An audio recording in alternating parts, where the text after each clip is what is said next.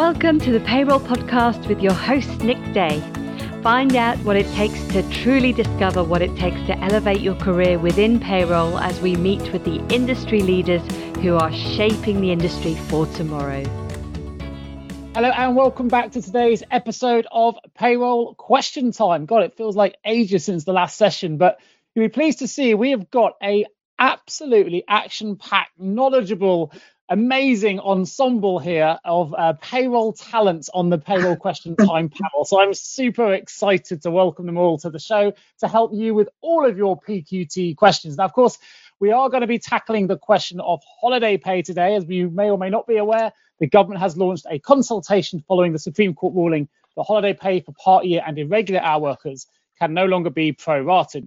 Now, for those of you who don't know me, my name is Nick Day. I'm the founder of the Payroll podcast. I'm also the founder of JGA Recruitment, which is a specialist payroll recruitment company. I am a Reward 300 award winner and member. I've been in this industry now for 2 decades. I don't know where the time has gone, but I love it. And I'm so excited to have such a great panel today. So let's run through them. This got a real behemoth PQT session today. So I'm going to start with, as I see the people on my left and right on my video screen here, with you, Lou. I wonder if you could introduce yourself.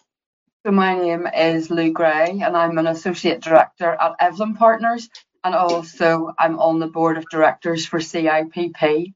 And now, Nick, you're making me afraid now. I'm scared. Be gentle on me. It's been a while. It's been a while, but you know how this works, Lou. I don't think I've ever caught you out yet, so that's still my challenge, and I'll win that battle one day. Moving from left to right to Samantha Johnson, if you can introduce yourself, please. Hello, so I'm Sam Johnson. I'm Payroll Services Director over at Danes, and equally as terrified as Lou. Been a hard start to the new year, so be kind to us. Fantastic. Moving from left to right, my good friend, who I've actually cycled a lot of Europe with over the years, so I know this individual very well, Mr. Richard George. Good afternoon. I'm not worried at all because any TIFF questions I'm going to give to Samantha and Lou. So I'm Richard George, Director of Education at the Payroll Centre. I wish I could say it's only been 2 decades, but it's certainly been a lot longer than that, and always been in payroll since just the day I started working. So, all good. Fantastic. Well, moving from left to right, Simon, to introduce himself first, if you can. Simon Parsons, Director of Compliance Strategies at SD Works. I also chair BCS Payroll Specialist Group, that's British Computer Society, and IRENE organisation. I'm also part of Reward 300, been in the industry quite some time. To last but not least, our pensions expert on the show as well, Andy Nichols. Hi everyone, yes. My background is all payroll, but I spent the last 10 years with the pensions regulator on automatic enrolment, helping the payroll industry get all that in place. And obviously, that's what I'm hoping to be able to answer any questions on. And anything else pensions connected as well. Let's tell you all what we're going to be discussing today. Today's topics are going to include holiday pay, of course they are, salary sacrifice schemes, enterprise zone relief, pensions, and if we've got time at the end of the session, there'll be a hot topics Q&A section as well. Now, before we jump into holiday pay, I suspect it's going to be a busy subject area. We're going to run our first poll of the day. So that's me asking all 146 of you to get involved if we can. The poll is, should holiday rules be left alone or should they be amended? We've got 4 options here. You can leave them alone. I didn't know about potential changes whatsoever. Don't worry if you didn't. That's what this show is all about. Bring back the 12.07%. And the new proposals have merit. So while we wait for those results to come in, let me see if I can ask a quick question to our panel that comes in on this holiday pay area. I will let the panel, maybe I'll come to you, Simon, if I can, just for clarity here. I have a worker who has expired SSP, and we do not know if he will return. He has variable pay. So how long would you use for an average prior to his sickness, for entitlement rather than pay, for clarification? In relation to sickness? Yes. Or to holiday? Oh, good question. Okay. Maybe clarification. It's I have a worker who has expired SSP. Yes. So a worker who has expired SSP needs to return for 56 days first before they'd be entitled to any further SSP, if that's related to that question. But I'm not sure if it is, Nick. And then the averaging would then be taken for the periods of time before that new sickness. Yeah. Well, now, if we're talking about go on. I was going to say, well, if the person put that question in the box, if you can just confirm to me whether that's related to holiday pay or whether that's related to SSP, that'd be great. But I don't know if you have an answer. You've answered the SSP one of 56 days. If it was for holiday pay, Simon, how would your response differ? Well, that's right. You wouldn't count the sickness weeks. You'd do normal weeks going back 52-week average over the past 104 weeks, and that would be the basis of calculating the holiday pay if they go on leave. So you don't really count the holiday periods. You count the normal weeks when they worked in accordance with some of the guidance from Bayes. I don't know if Richard's got a comment there or what he thinks, actually, because he may... It did his principle that we didn't include furlough weeks, we don't include parental leave weeks. For weekly paid, you don't include holiday weeks, and you don't include absences of sickness or non-paid weeks. Other than that, it's 52 in arrear, up to a maximum of 104. Yes. Now, we do see a couple of social media questions on this one, Nick, because I know a number of employees are being told that they've lost their holiday because they haven't used it within the holiday year. Well, actually, because they're on sickness, they get an element of protection. So the holiday does carry forward. So normally 4 weeks under EU law wouldn't carry forward into a new year. But if they're absent for sickness or maternity or parental leave rights, it does. But there is some question of whether they could have taken the holiday in the year that's relevant and didn't, as opposed to they couldn't because of sickness and maternity. It's just some thoughts there. But sometimes this sort of use it or lose it is valid sometimes, but not in relation to maternity especially. And certainly long-term sick, you can't apply that. They still carry forward the right. Sure. Well, let's have a look at some of these poll results then, because we've already had 1 to 5 questions come in on holiday pay. So we are going to have a busy panel today. Let's have a look at those poll results and see what the overall. Oh, yeah, 44%. I didn't know about potential changes. Fantastic. Well, that's what today is all about. But let me come to you, Samantha. What are your thoughts on those immediate poll results? I'm surprised, to be honest, that half didn't know about the potential changes. I suppose it's one of those, if you're on LinkedIn, you must have seen it because it's just been everywhere. If you're not on LinkedIn, then maybe that's a reason to jump on. I'm also quite surprised that 17% say leave it alone. I think the holiday rules at the moment for people on variable pay are so complex and so difficult to get right. I'm genuinely shocked that there's anyone out there that wants to leave it alone. So yeah, probably surprised me is my initial response. Just to bring this to interview for those that perhaps are just listening in audio only, we've got 17% said leave alone, 44% said I didn't know about potential changes, 24% said bring back the 12.07%. I think that's what I would have ticked if I was on this poll, and 15% said the new proposals have merit. Let's jump into then the holiday pay section. And on that 12.07%, what would be the main reason? I mean, from my perspective, I'm not a payroll person, I'm a payroll recruiter, so that 12.07% just makes it way simpler for me. But what would be the reason that you wouldn't go back to that method, Simon? The predominant reason, according to the Brazil case, of course, is there's no lawful method to do that. So the principle of the Working Time Regulations and the Employment Rights Act is that it has to be based on an averaging. And I guess the element that scuppered it a little bit with Leslie Brazil and the Harper Trust is before they brought in the 12.07%, they used to do a 12-week average. So they then decided to go with 12.07% and then were challenged, especially as they cut it back for the weeks where the school closed. And she won her case. It bounced around, went to an employment tribunal and the Supreme Court. The Court of Appeal first and the Supreme Court. And they've all found in her favour and basically said 12.07% doesn't work. And there are a couple of reasons potentially why it doesn't under the current working time regulations and the Employment Rights Act. And one is because, and also it's an element of how people operate the 12.07.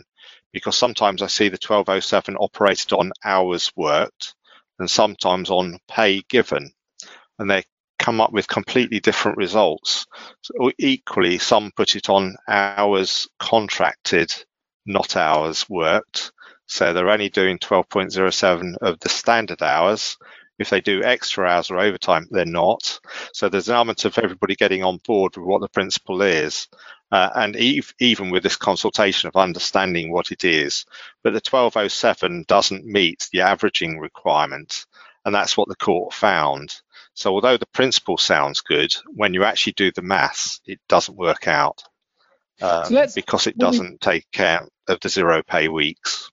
I think it's also, sorry, Nick, I was going to say there was a secondary situation, especially at the final Supreme Court, where under EU law, it is a more acceptable option to use an average, but obviously UK law is the Employment Rights Act, which is now the 52-week average. And the court actually said that even though it's there in the EU, the UK legislation trumps it. So you couldn't fall back on that secondary, I guess, model. That makes sense.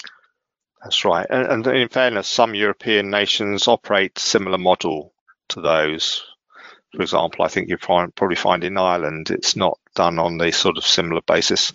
So EU law gets interpreted into national law, and it's placed into national law, and it's the national law that then sets the application of the directive.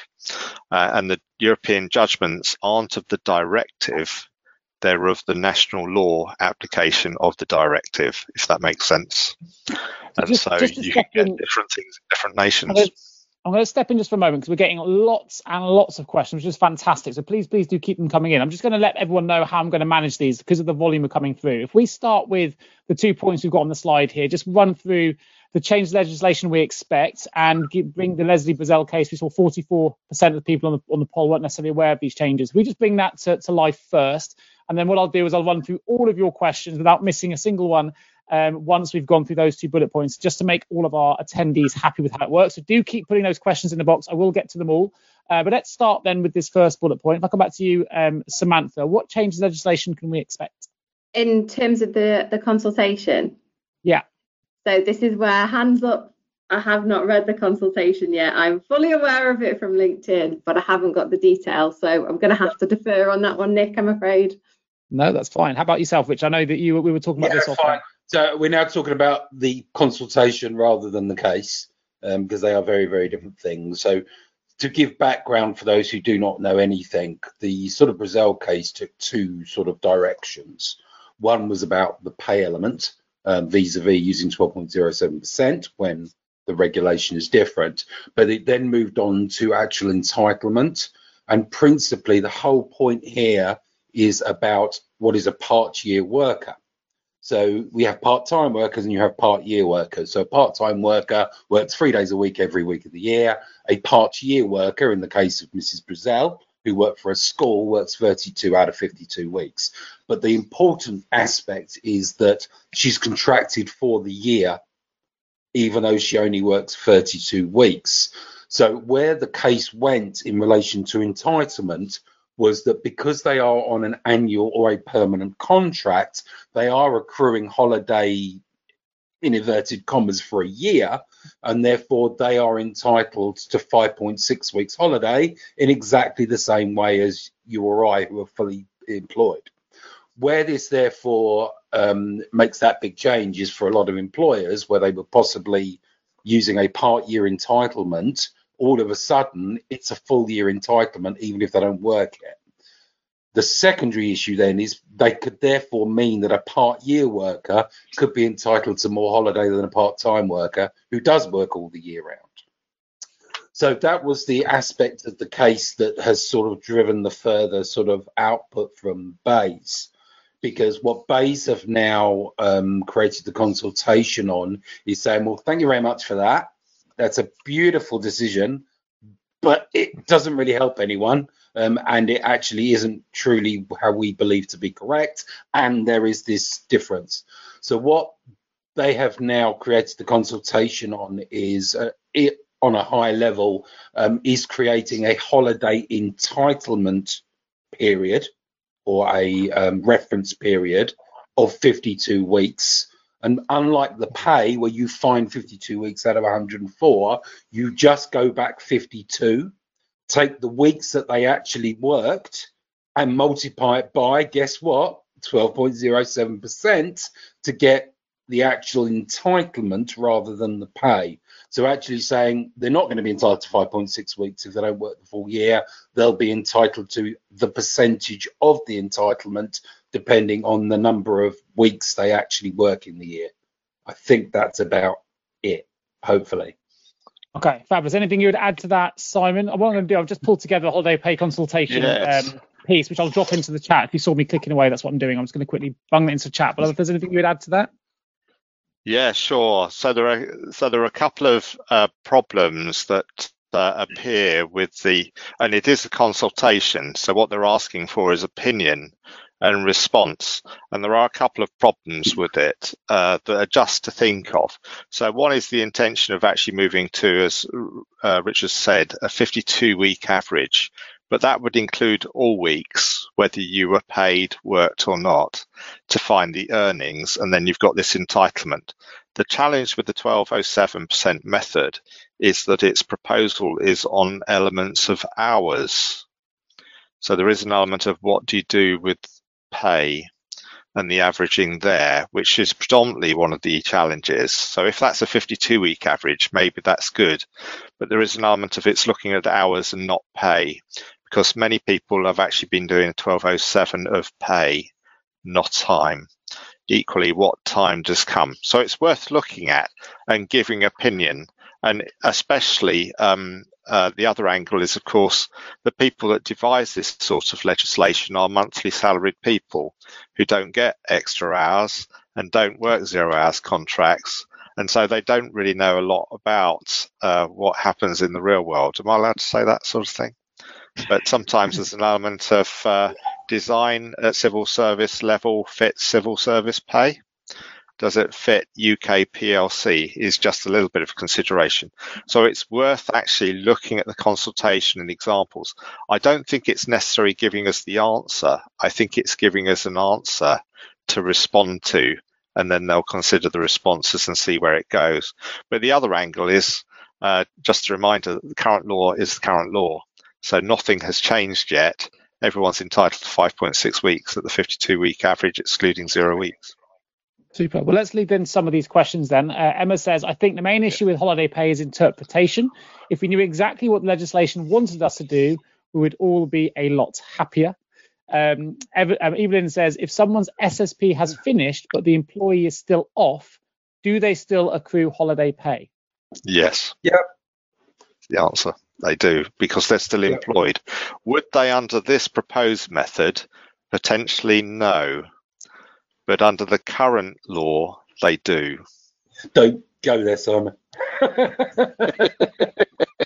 got as Simon said, you are accruing a minimum of 20 days a year. The only caveat with the sickness is it's got to be used within the next 18 months from the end of the holiday year, basically. Yes. Yeah, there's a time limit on it. So someone says, it isn't the use it or lose it time limit. It's a statutory time limit.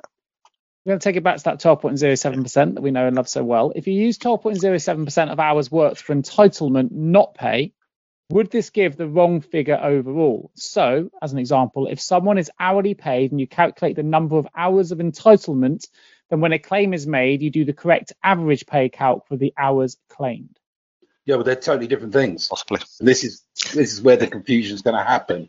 You're going to be using one thing to work out the entitlement, and you're going to be using a totally different thing to work out the pay. And that's exactly right.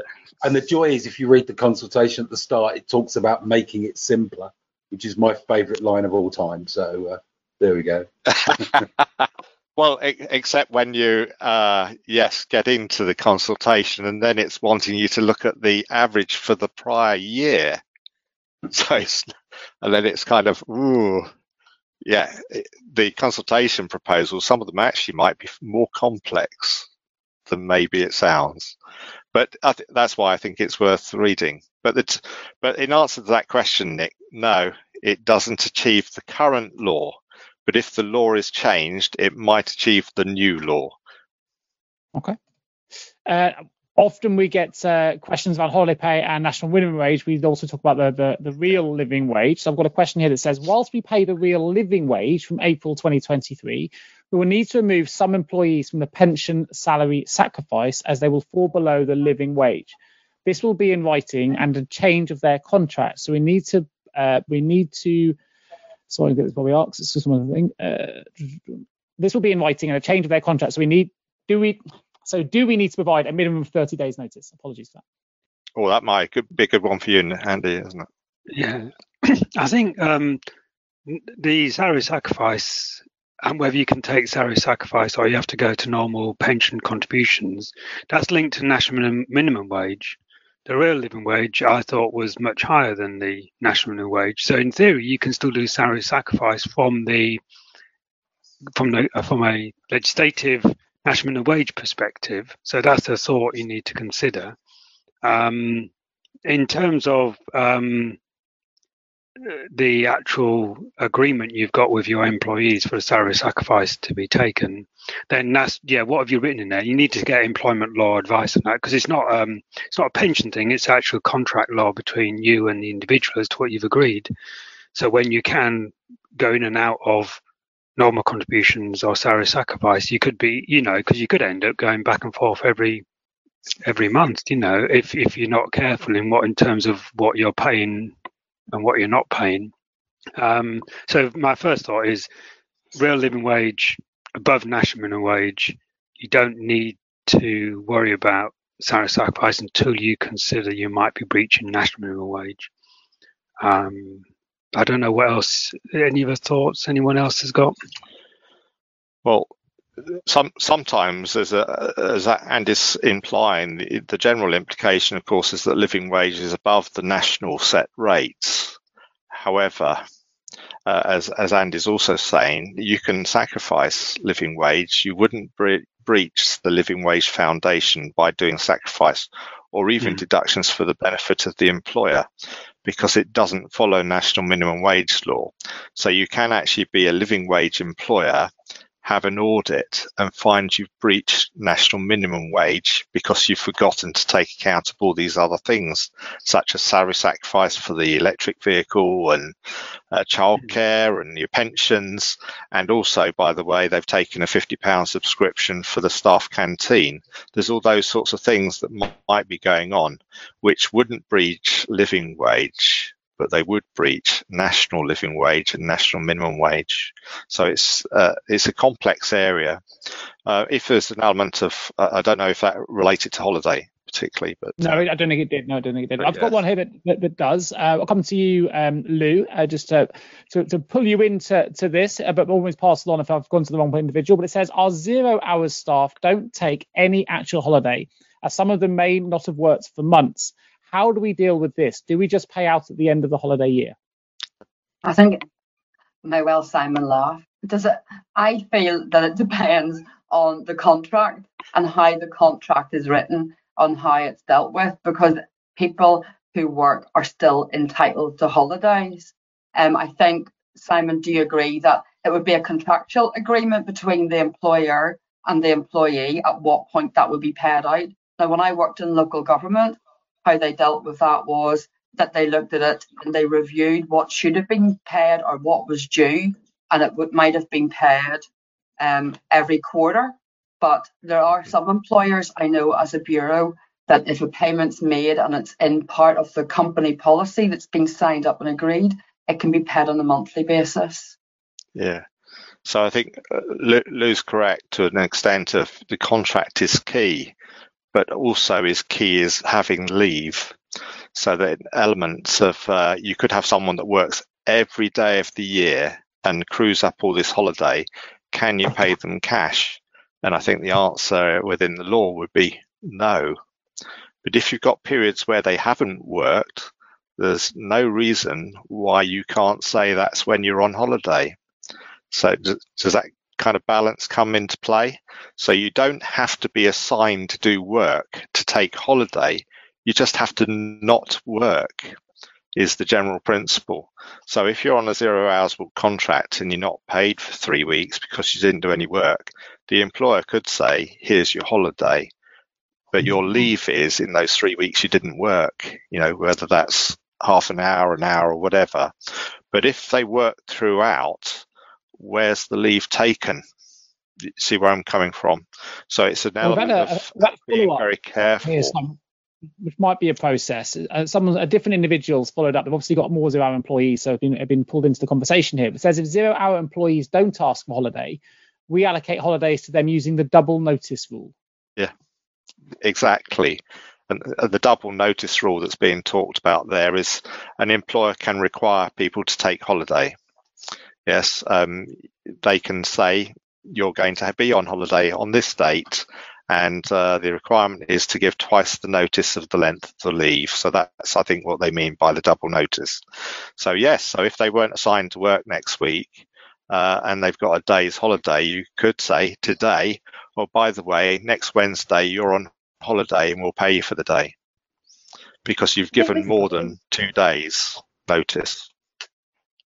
Just to add, sorry, just with 0 hours workers, I think often, it's a good one to capitalise on why the contract is used, because often it's used for peaks and troughs. So if in your business when it's quiet and you're not going to be using those workers, in previous roles we've paid holiday on a regular basis, but it's always where we know those workers won't be in, so effectively they're taking the leave, but it works in terms of in line with the business requirements essentially. So it's designing the contract in that way as well is helpful.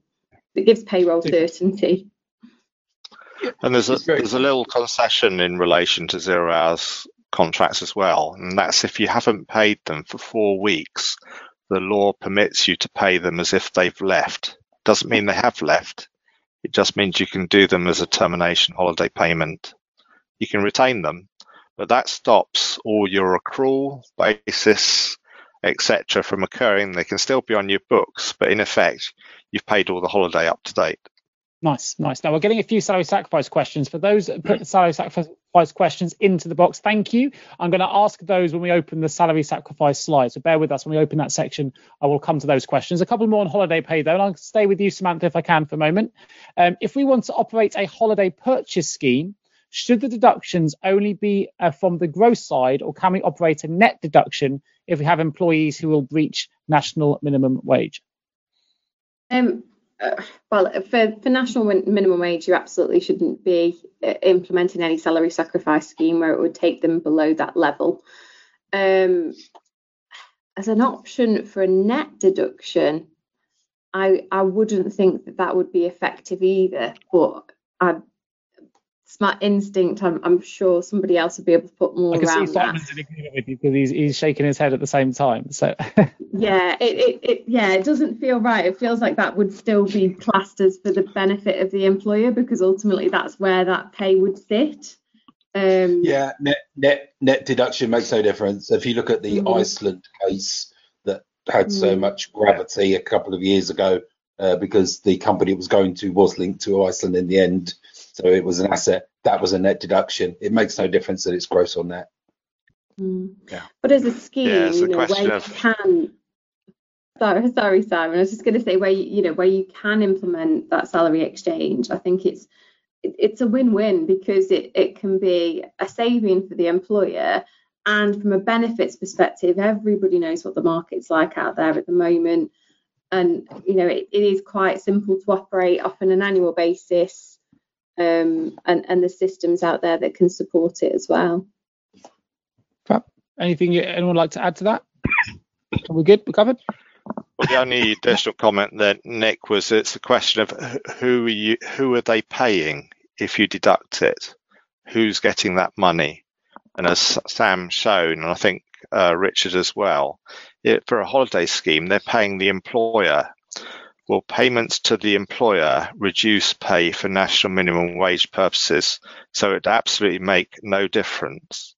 And that applies to others as well. So if you've got childcare vouchers, who are they paying? The employee is not buying childcare vouchers off the childcare company. The employer is. The payment is to the employer. Yeah, because there is no tax and NI relief for an employee purchase of childcare. So maybe we'll cover some aspects of that with salary sacrifice. But if it was, they've got a £10 union fee, you're not paying the employer, you're paying the union. That's okay, because it's not for the benefit of the employer. That's for the benefit of the employee. So there's an element of thinking, who, if we move something from salary sacrifice to a deduction, is that paying? And in the case of a holiday scheme here, it would be paying the employer. So it actually would have no effect, and you'd still be in breach of national minimum wage law. Okay, a couple of comments on there as well. Kerry has said if you operate purchase leave, the person is working less hours across the year. Doesn't that mean that hourly rate for the work time still sits above national minimum wage? Possibly, yeah. Yeah, when the holiday's taken, but not necessarily when the deduction is made. Because remember, you calculate national minimum wage against pay reference periods, not the year. So, good try. No. Next. Sure. I've got here, net for purchasing isn't an option. We have just launched the scheme. It's still opening you up not to be in compliance with national wage. It's more of an observation. Thank you, Jessica. Brought annual and sold annual leave is offered in our business that we have set up as part of the employee's gross and taxable pay. Thank you for that, Brenda. So there is a question here that comes in. Actually, we've seen there's 2 or 3 questions that run along a similar theme. So I'll probably try and, if I can, come up with a way of asking this in one way that it kind of makes sense. Where do you find the guidance for how to calculate a variable hours for agency worker holiday entitlement? Not pay, very clear on this, but the entitlement. On the government calculator, it purely just says 5.6 weeks. No actual guidance is provided in terms of what it means in reality or how to calculate as you go along. You don't just do holidays at the end of the year. And the reason I highlight this is a question. I've had another one that came in that said, what about for people who work different weeks every week and are paid different values each time they take leave? I know how to calculate holiday pay, but I do not know how to work out how to do the accrual, given that their entitlement is usually accrued based on time worked. Oh, okay. Well, in accordance with the law, it isn't. And I think that's the critical factor here. So accrual of entitlement is nothing to do with work. It's all to do presently under current law, Regulation 13, 13A, 14, 15, 16, on how long you've been an employee. So you accrue entitlement from the first day of employment. Whether they give you hours or not, your entitlement is accruing. An accrual only actually applies to the first year of employment as well. So it doesn't apply to subsequent years. Your entitlement to subsequent years is 5.6 weeks as a statutory minimum. And the basis in the first year, if you're employed to the end, is 1/12 of 5.6 weeks for every month or part month you're employed. Okay, it comes under, I think, I'm saying this from memory, I think it's Regulation 15. And if you leave, it then goes on a basis of 5.6 weeks, divided by, in effect, 365 times the number of days from the first day you're employed to the day your employment terminates. Now, with the starter pay, it's rounded. It's required to be rounded in days, so to half day or full day, then you apply the hours that you would normally get in a day, which could be an average or a fixed basis. With leaver, it's rounded to tenths, and you can never round down. We've had a couple of requests to actually chop down to the whole number. You can't. You can chop up. You can't chop down. That's unlawful. You've got to round it up. You can round it up to half day though. So the basis, whether they work 1 hour or 100 hours, if they work for 1 month, it's 1/12 of 5.6 weeks leave. That's the entitlement. If you employed them on the 31st of the month, say if you employed them on the 30th of November, 30th of November, and the holiday year runs from January to February, they have 2 months. So 2/12 of 5.6 weeks, according to Regulation 15. So the Bayes calculator operates in weeks because that's the outcome of pay. Now you know whether you've paid it because number of weeks times the average will equal the amount of money. Is that what you've paid? Hopefully that helps. It may sound a bit obtuse on some of that process. The problem is quite often we're trying to base it on a basis that the law doesn't cover. That doesn't mean you can do what you like. It means whatever you do has to equal what the law requires, which is 5.6 weeks. And that's why the Bayes calculator always does it in weeks. Just to clarify here, the individuals come back and say, what is a week? What if someone just wants to take 3 hours off? There needs to be some method of division. Does that make sense? Exactly. So what does that 3 hours represent in the week they're taking the leave? So some decision needs to be made of what that 3 hours means. Now, if they only work 10 hours normally and they've got 3 hours leave, so they're only working 7, then you could say that's 3/10 of a week. In which case you'd reduce their entitlement by 3/10 of a week and you'd pay them 3/10 of the average. I guess the complication comes in when it's variable. When you do 10 hours one week, 1 hour the next, 6 hours then the you next. have That has no implication at all, No. Nick. Doesn't count. The variable nature is in the average weekly earnings calculation. The leave is what's that week. Yeah, there is no Would you normal. agree with that, Richard? That's the point. Yeah. Well, there So is. No, in a week, you've got a week. What would the working week be? What proportion did they take as leave? The history doesn't matter. So another question here, and I'll come to you for this one, Richard. Am I correct in assuming that the 12.07% method, I love this, is still in use and the 52-week average is still in consultation?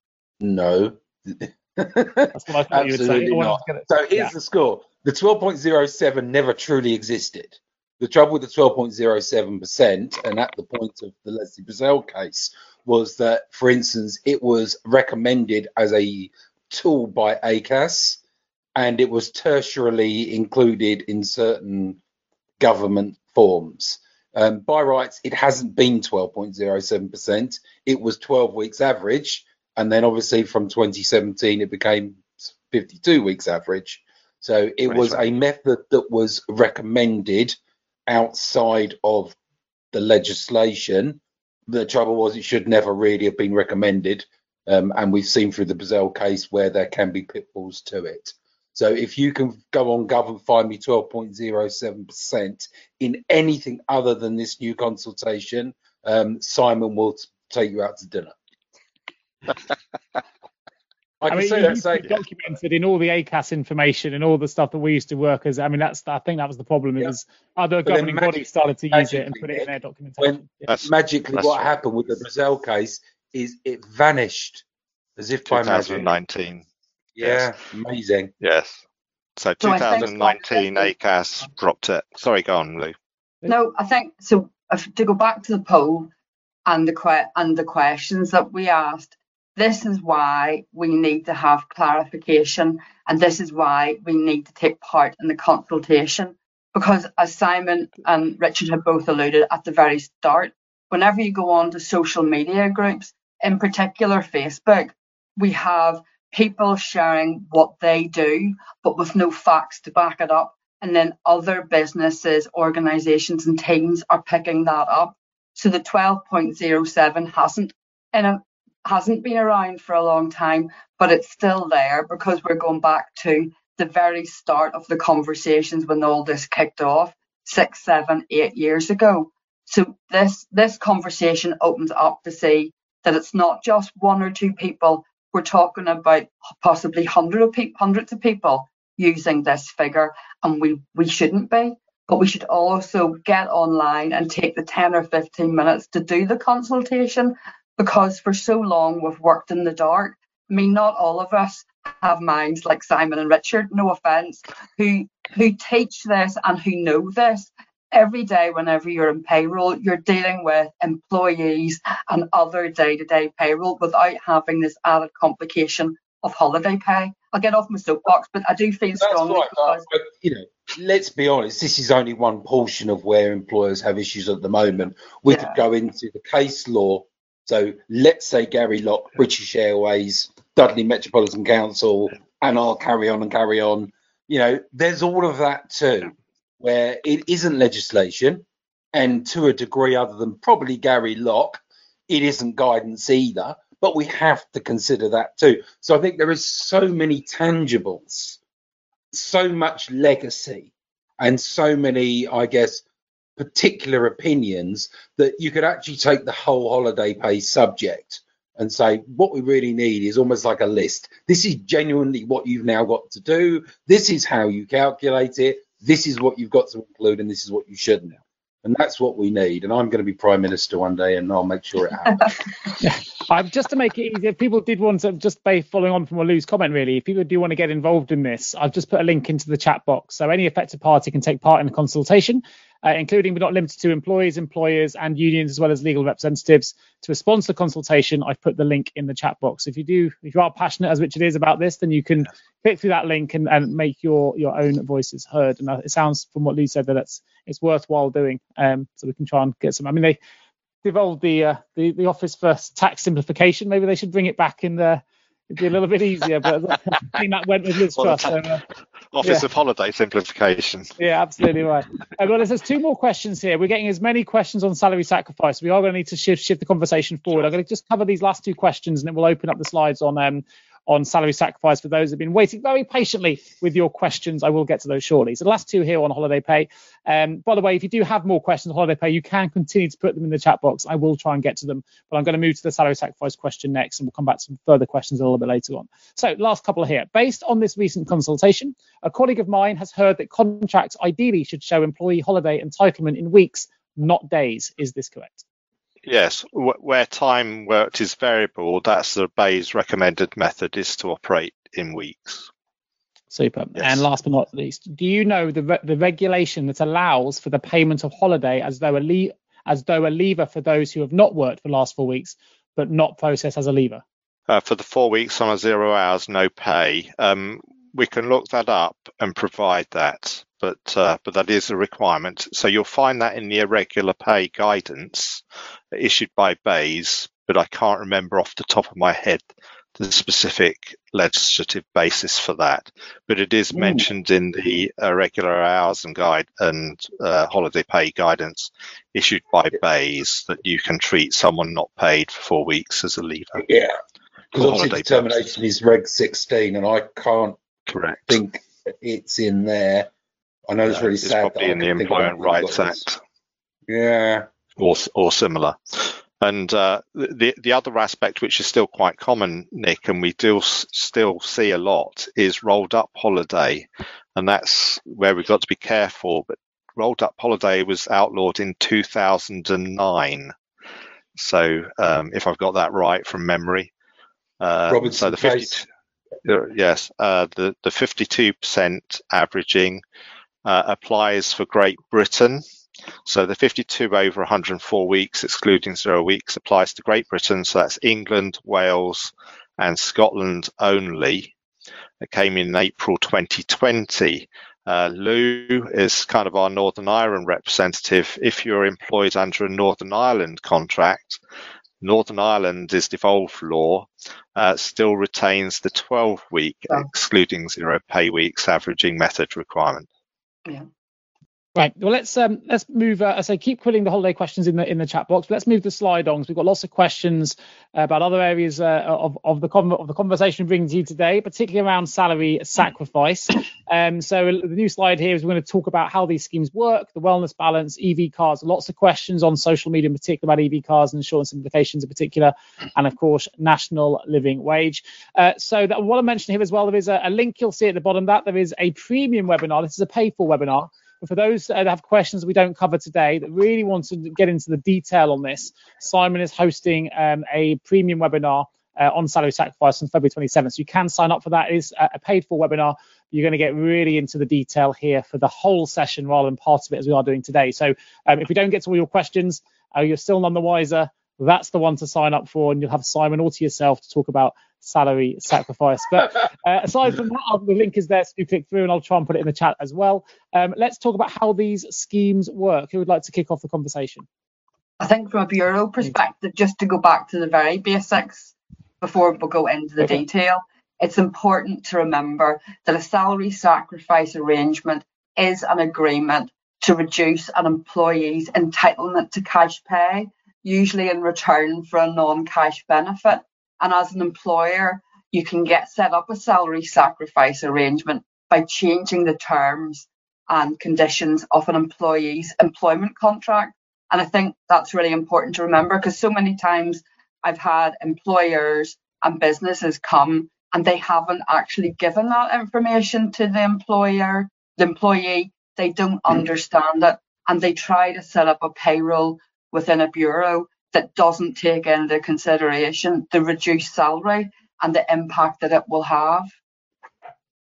I agree with you. Just to say, if anyone knows this, and this isn't the detail, but I've never understood it. Maybe it's because I'm outside looking in.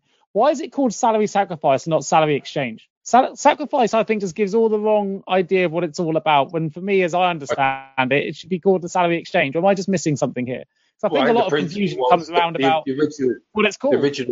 The original conversation was that you are sacrificing an element of your cash in return for a benefit.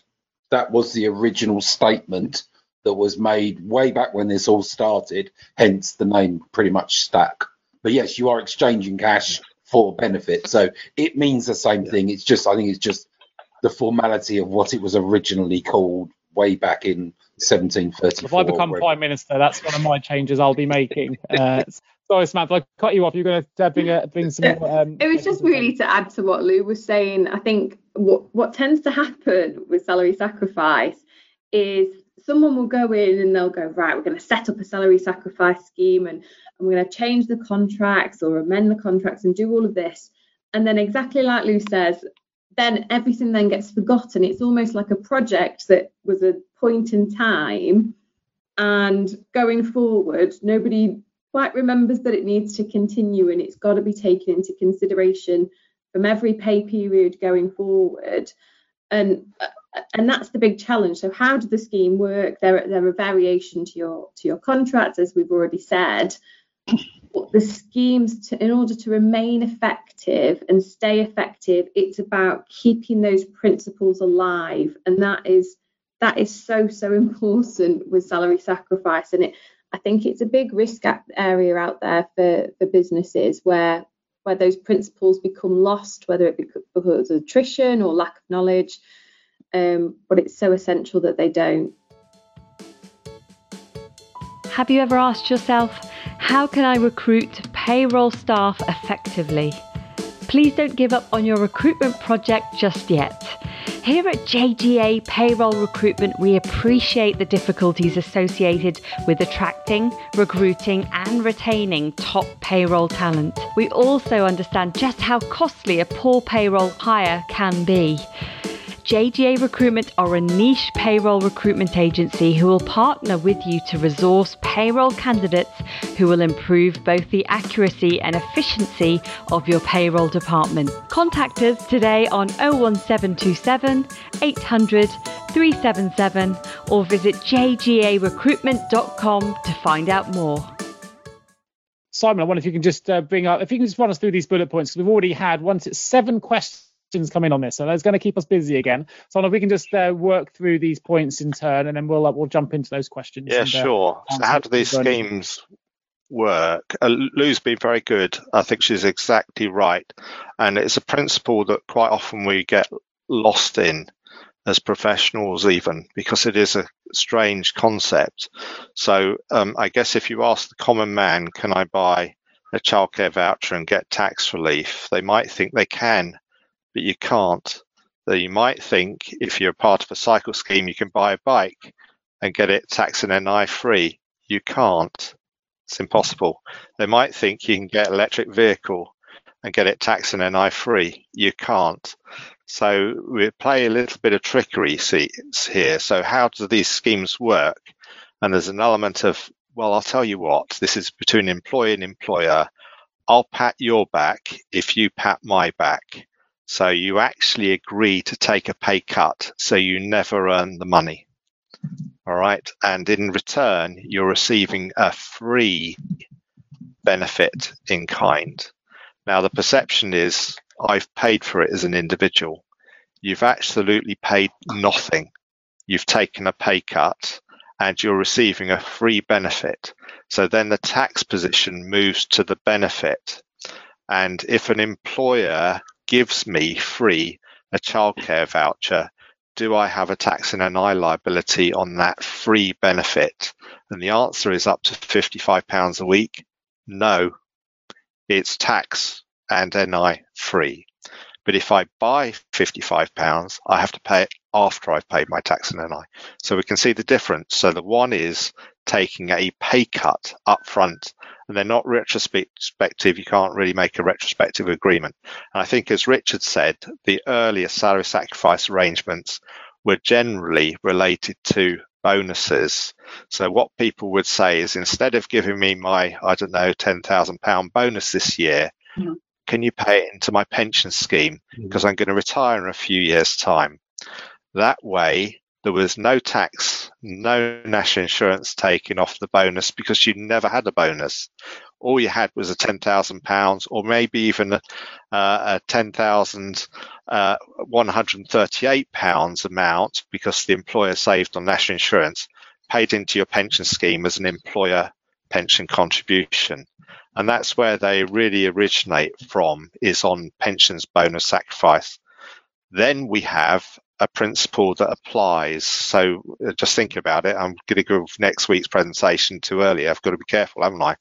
Sign up for it. People won't sign up, so I've just put the link in the chat for everybody so they can sign up. Sure. Yeah, there is a principle called Heaton v. Bell, and I'm not going to go into the principle here, but sometimes you'll talk about lifetime events or lifetime change, because if you can just change the contract every other week, it doesn't work. Could that apply to living wage switch off? Could actually changing someone from a salary sacrifice to an employee purchase actually help reduce? The challenge with the national living wage is it's going up 9% or whatever it is in April. So millions more people will be close to the national living wage. And if they're part of these flexible benefits, salary sacrifice arrangements, you may actually find they breach national minimum wage law. All right. But I think the wellness balance is a comment of, and I'm going all over the place here, Nick, but the wellness balance is a comment of actually they're a great vehicle for those that have earnings sufficient to actually bring benefits into our working life, our family, etc., whether that's medical insurance or dental cover, if you can find a dentist. So you might need the dental cover to get ourselves fit by riding bicycles, getting a new telly, all these sorts of things, electric vehicle, because buying a Tesla without it, you've got to do it after you've paid your tax and NI. So they're really expensive. If you do it through an EV scheme, you could probably get, I don't know, if you're a high earner, 42 or percent off because you don't pay tax and national insurance on that. These are all elements for why they've become popular over the years. But we also have something called OPRA. So that's optional remuneration law, which actually stops it for a lot of things. So I think it's important to understand what these salary sacrifice arrangements are, what they really are. The employee is absolutely buying nothing. Unfortunately, as part of the salary sacrifice, flexible benefit schemes, they often talk about benefit purchase, but you're not actually buying benefits at all. You're allocating this pocket of employer benefit to various different things. Does that help? Right, confused? Yeah, because I think this is the key, because there is this overlying function that if you are sacrificing, you're sacrificing your money towards an employer cost, not an employee cost. All salary sacrifices are paid for by the employer. So whether it's a car, whether it's a private healthcare, whether it's a pension, you're sacrificing the employer contribution.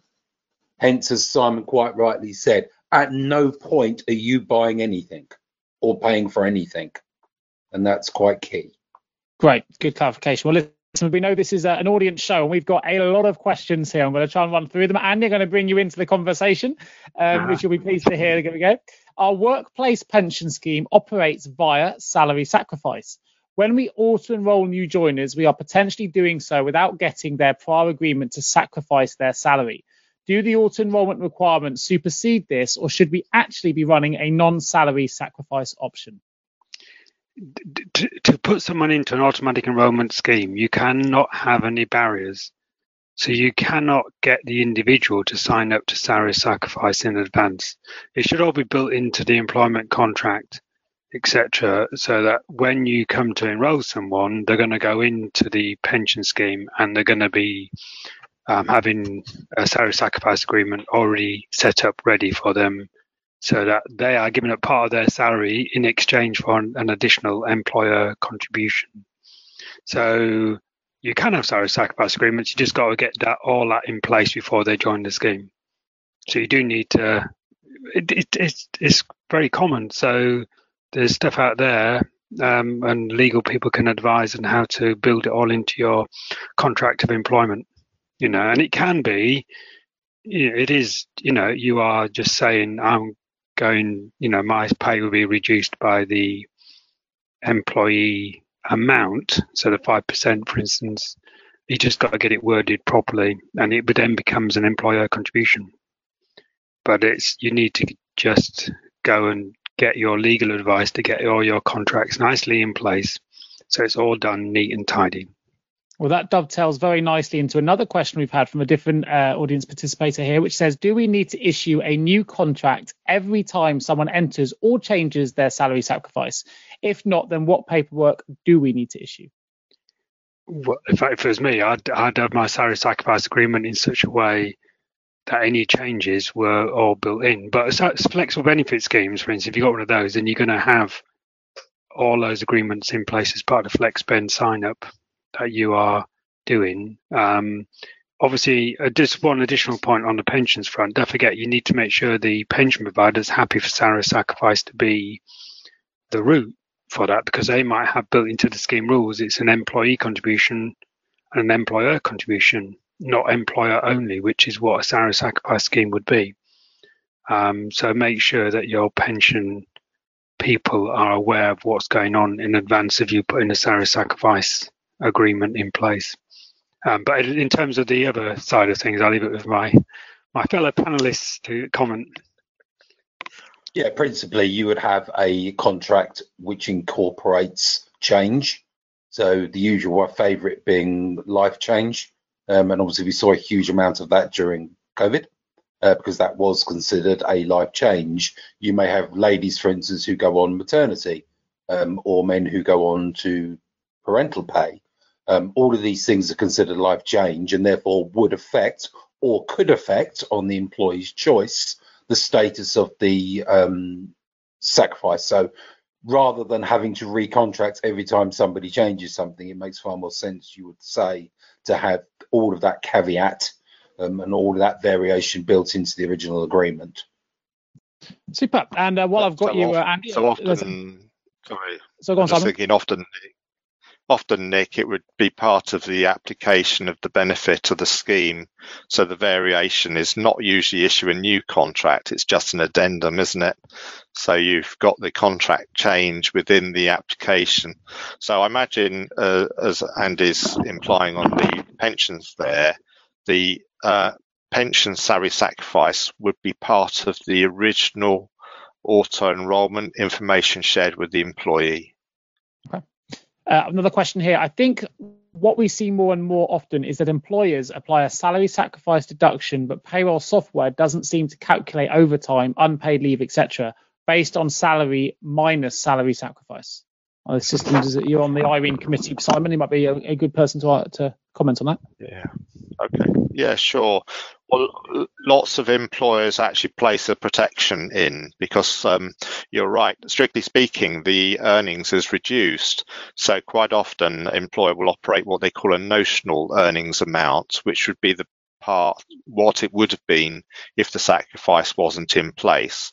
That way, employees aren't disadvantaged on their overtime rates or other benefit calculation values, such as an employer pension contribution, for example, because in theory, qualifying earnings is dropped, but there may be an element of, well, that's advantage just the employer. So often, other associated items are based on a notional value, which is the original pre-sacrifice amount.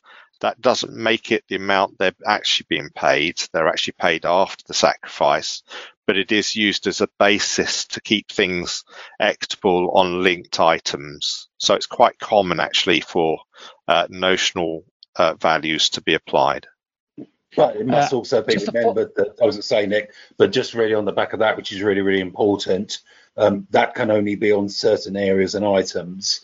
When we look at things like maternity, for instance, it's nickable pay. And because you sacrificed, reduce your nickable pay, and therefore when you're calculating the average earnings, you're calculating sub or after sacrifice. So even with the notional to support and I guess maintain areas like overtime, there are always areas that aren't, because always the winner is student loans. If you can sacrifice half your pay, your student loan is only calculated to the threshold of your nickable pay. and therefore by having lots of salary sacrifice, it could actually reduce the effect of your student loan. So there's winners and losers, absolutely, when it comes to them on that. Just to follow on as well, the same individual that posted the original comment just says, does that need to be explicit? I think it was referring to your initial answer, Simon.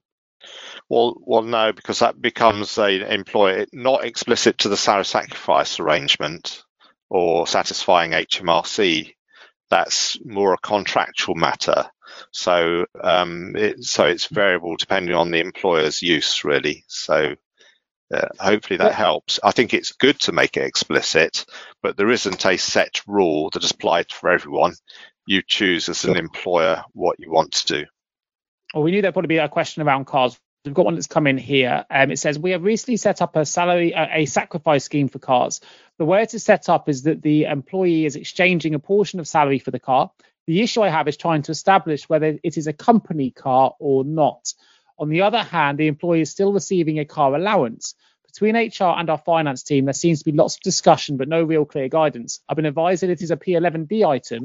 Can you give some guidance on this, please? Oh, and I forgot to mention at the end of the scheme, the employee owns the car. Well, so I know Richard's I'll come to you for this one, actually, Richard, because you commented on this. So what's your immediate thought, judging on that reaction? Does the employee own the car? So here's the question. Who's paying the lease? Let's just start there, shall we? During the period of lease, it's the employer who is paying the lease on the EV car. And as such, yes, it's a salary sacrifice. Yes, it's a legacy because it's under 75 grams per kilometre. So all of the NI savings are applicable to the employee and the employer. But during the period of the lease time, it's an employer car, therefore it's a company car. So where we see you can actually see even more value in these EV lease schemes is because it's a company lease. It could well and more than likely would include maintenance, car insurance, and we're going to talk about that a little bit later on, I suggest, and all the other applicables that you would get with a company car. On those grounds, therefore, it's a P11D item because it's a company car. So yes, you're paying the lease via the salary sacrifice. That isn't considered for the P11D, but the good old retail value of the car the day before it's received is. Currently that sits at 2%, and that would be a P46 car item, and it will be a P11D car item. Now, I've never been asked the last bit before, which is then the employee owns the car. So I'm guessing that then becomes a transfer of asset. Am I right, yeah. Simon? Yeah. I'd absolutely agree. So then that's a taxable benefit when the asset is transferred. Although presumably, I don't know, it depends on the size of the company, the company will write off the proportion of their assets over the course of time, right? So if they were writing off the value by 25% a year over 4 years, the employee could transfer £1 or something like that. You could, but it doesn't kind of work that way. And well, you'll know you kind of run a business, Nick. So for a company's house, I can have a 25% asset drawdown. For HMRC, so a quarter, and it's written off in 4 years. For HMRC corporation tax, it reduces by 18% infinitum until it gets to a point where it's so small. So although I may have written it out from my corporation, from my company's house profit level over 4 years, for a corporation tax, it could take 30 years. But in relation to this, you could say on my company asset, this actually has no value, but it still has a taxable value. So that will go on market, not company's value. So you then, and which might be problematical. So if some of you have changed your car more recently, you may have found, for example, I often buy near new cars. Yeah, they've gone up. My exchange for a near new car, I've had more money for the last near new car I bought 3 years ago. So I've actually gained. So the asset's gone up in price, which seems particularly true for EV cars, where the waiting list can be significant. Absolutely. Actually you can find it's cheaper to buy new. The only positive is in a lot of cases it's not the retail, but it's the value, or it's the retail value at point of transfer. And it's the same with everything. There was the whole thing with the office furniture. When people are being allowed to keep it when they go back to the office, it's not the retail value of the computer, it's the point of transfer. But as Simon said, the point of transfer figure is going up, and on certain things it's now higher than what it possibly was when they got it. When you bought it. It's Yes. Yeah, it's not quite like a bike where you think after 4 years it's worth 20 quid, just pay the 20 quid. For an EV car, you may find it's a lot more. And then you'd owe 20% of that asset in tax. Yeah, or be taxable and subject to Class 1A. Conscious of time, I'm going to come to Andy for one final question here on salary sacrifice for the moment. There's a couple of other questions as well, which I'll run through in a moment. We go through poll 2. So back to you, Andy. How do you do the salary sacrifice calculation when the employee wants to have their NI savings added back to their pension and not added to their net pay? The individual's NI saving, then really that's the joys of speaking to your employer, your payroll department, and speaking to your software provider and see if there's a way of doing those calculations in the payroll system. And if that can't be done, then the individual could just say to payroll, I'd like to not just have 5% salary sacrifice, I'd like to have 5% plus 12% of 5%. So 5.6% or whatever, as my salary sacrifice deduction, and in exchanging that for the employer contribution. So yes, sometimes the employer also forgoes the whole or part of their employer NI saving as well. And some payroll systems do have that built in as tick box type. Do you want to do this or not? Setup. So yeah, have a chat with payroll. And payroll, no doubt, have a chat with the software provider. Sure. Nick or Andy will know that I wrote an article probably back in the early days of COVID, because furlough and salary sacrifice was kind of one of the challenges there, that actually kind of gives the formula, but that you can operate. Of course, for those that are interested in finding out more, there is obviously that webinar that Simon's running. It's a premium webinar, so it's a paid-for webinar, but have a look at that link if you want to find out more. I'm going to move the conversation on. Can I just say one thing, Nick? Just on SMP and salary sacrifice, we do need to talk about that in case people are not aware. If you're doing salary sacrifice and the person's only on SMP, that's all they're getting paid, then you cannot recover salary sacrifice from SMP. Remember, they've exchanged their salary for an employer contribution. Employer contributions are payable by the employer during the maternity pay period while they're getting SMP, based on the pay the individual would have had they not been on maternity leave. So the individual will pay based on what they are receiving in terms of pensionable pay. But if they're doing salary sacrifice, then the individual is not paying anything. The employer is paying the whole lot based on the pay they would have had they not been on maternity leave. So, and you cannot recover that salary sacrifice amount from SMP. If there's other occupational maternity pay, or maybe some other payments going through and the salary sacrifice agreement between the employee and employer allows it, then that salary sacrifice amount could be recovered from those additional payments, but it cannot be covered from SMP. So bear that in mind. Sure, and that extends, Nick, to these other items. So if they get £55 worth of childcare, they're entitled to £55 worth of childcare through their maternity leave. They're entitled to the continued use of the EV car through their maternity leave, 52 weeks. And potentially, if you only pay them SMP, they don't have to pay a penny. Same with the bike. Yeah. It's very good to have very good rules in your sacrifice scheme. I'm going to move the conversation on, It's just so we get through the other subjects, because I know we could be here for a while. There's still questions coming in. I'm going to open the next poll just to close down the salary sacrifice section for now. Poll is to get you all involved. 145 of you here. How will national minimum wage affect your salary sacrifice scheme? Option 1, we don't offer it. Option 2, it will be expanded. Option 3, we are looking at EV cars. Now, interestingly on that, I did get an update as well on the car question. You'll be interested to hear here, Simon. And Richard, it says let's have a look here. So the employee actually did end up with a Tesla. So know how that worked out. So that'll be quite interesting. Anyway, and I thought you'd laugh. while we're there, a couple of questions have come in that don't necessarily sit in the salary sacrifice section, so I thought we could ask those while we're waiting for the poll results to come in. One of those comes in from Tamar. Hi, is union subscription deducted from gross before tax? No. No. Great, that's fine. So you take it after tax and after national insurance, union subscription. Sure. Okay, we have been paying someone company sick pay, then PHI, but PHI has now expired as the employee has reached state retirement age. Can we start paying her SSP now, as we have never paid SSP? She's been off since October 2020.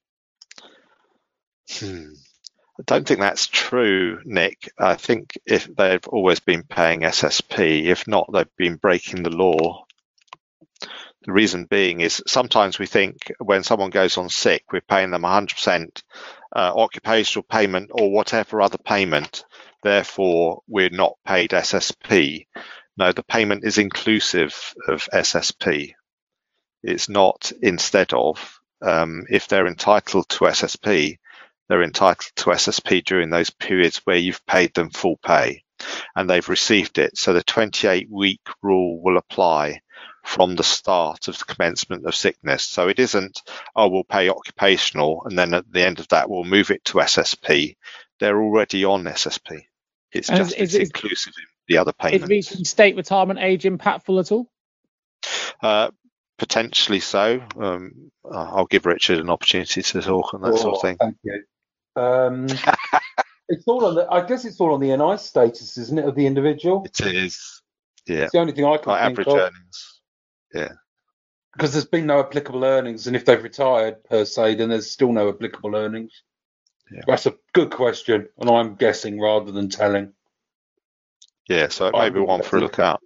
Yeah, it's a look up, that one. Perhaps Simon can talk about it in his salary sacrifice webinar. I don't know. No, I'll do one on SSP. Let's have a look at those poll results then, see if they come in. Yeah. For those listening on audio, we've got 22% have said we don't offer it. So that's how will national minimum wage affect your salary sacrifice scheme. 50% say will be expanded, and 28% say we are looking at EV cars. What are your thoughts on those results, Lou? I mean, the fact that 50% say it will be expanded is good, because with the changes coming in as a payroll professional, or if you work at part of the HR or finance team, you have to know how your workforce will be impacted and what, if any, changes that you do have to make. So it would be good governance to do that. It's always good, sorry if I'm being cynical, that people don't offer it, because salary sacrifice fills you, well, maybe it's just me, fills you with so much dread, because you need to make sure that of what the policy is and what an employee's contract is. And remember, I don't actually work in a business, so I'm working in a bureau environment with 450 plus clients. So it's about understanding what their contracts are and what the employee has signed up for. And again, being as part of Evelyn Partners, I'm also very lucky that I have tax teams and benefit teams who are able to help me look at the likes of the cars and the impact that will have on employers and employees. So if we can go and move forward to enterprise zone relief, that'd be fantastic. We've got three things we're going to talk about here, which is premises and Freeport, growth zones, and green Freeports in Scotland and Wales. And I'm going to start with the question this time, just because, as I said, this question has come in advance. So the question is this. An employer can claim NI relief if they have a business premises in a Freeport tax site. To claim relief, an employee must spend 60% of their working time in the Freeport tax site. The Government UK site provides maps of Freeport site areas, but they're really hard to read. Is there anywhere which gives site postcodes? We have two sites which might qualify in Teesside and the Solent, but have not committed as we're actually not sure. Mm-hmm. We would like to tackle that.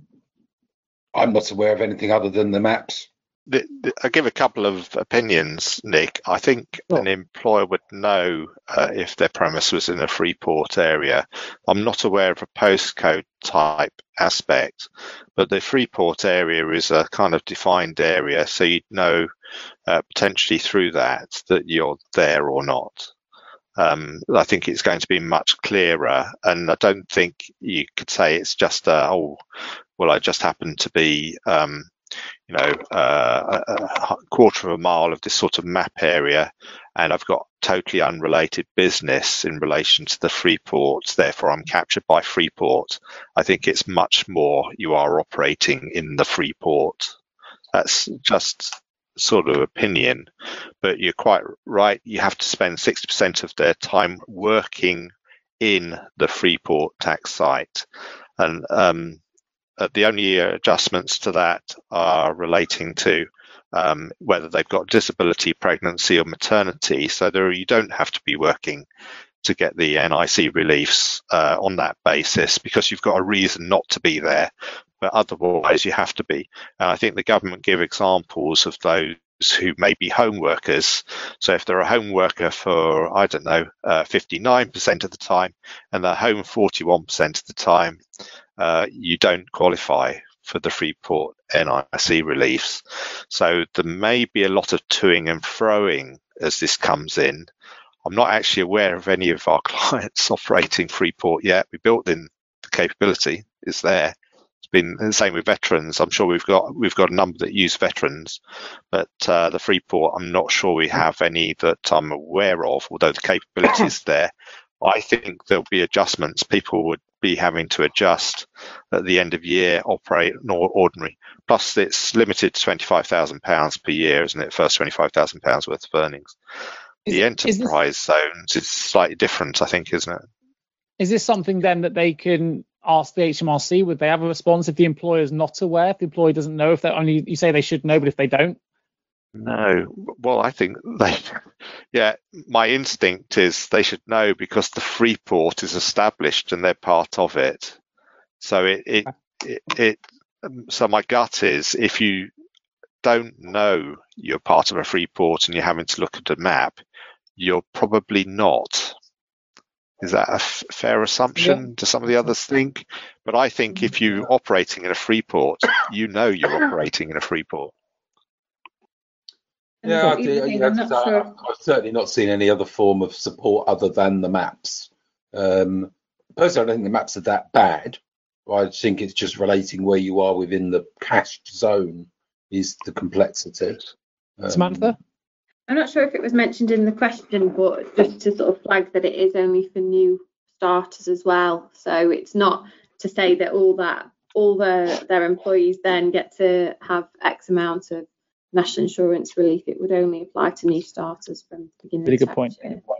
Yeah.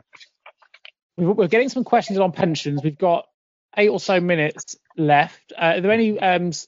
I know we're rushing through here, and quite deliberately so, because I want to make sure people do get their pensions questions answered. And there's a couple that have come in. Anything you want to add on green free ports in Scotland and Wales or growth zones for the moment? Was that question help just? Well, I think where we are?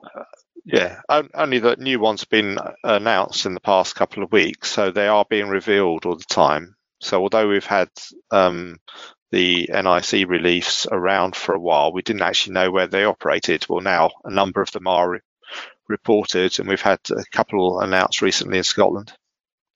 Okay. Well, let's move over then to you, Andy, on the pension side. I've got a question that's come in straight away here as well for you. Can companies change the way they administer their workplace pension scheme at any time, i.e. making it a tax relief at source? What should the change process consist of? Right. If you're changing, so lots of thoughts there, really. First of all, if you do speak to your pension provider first to make sure that the rules of the pension scheme and what you want to do as an employer are in sync.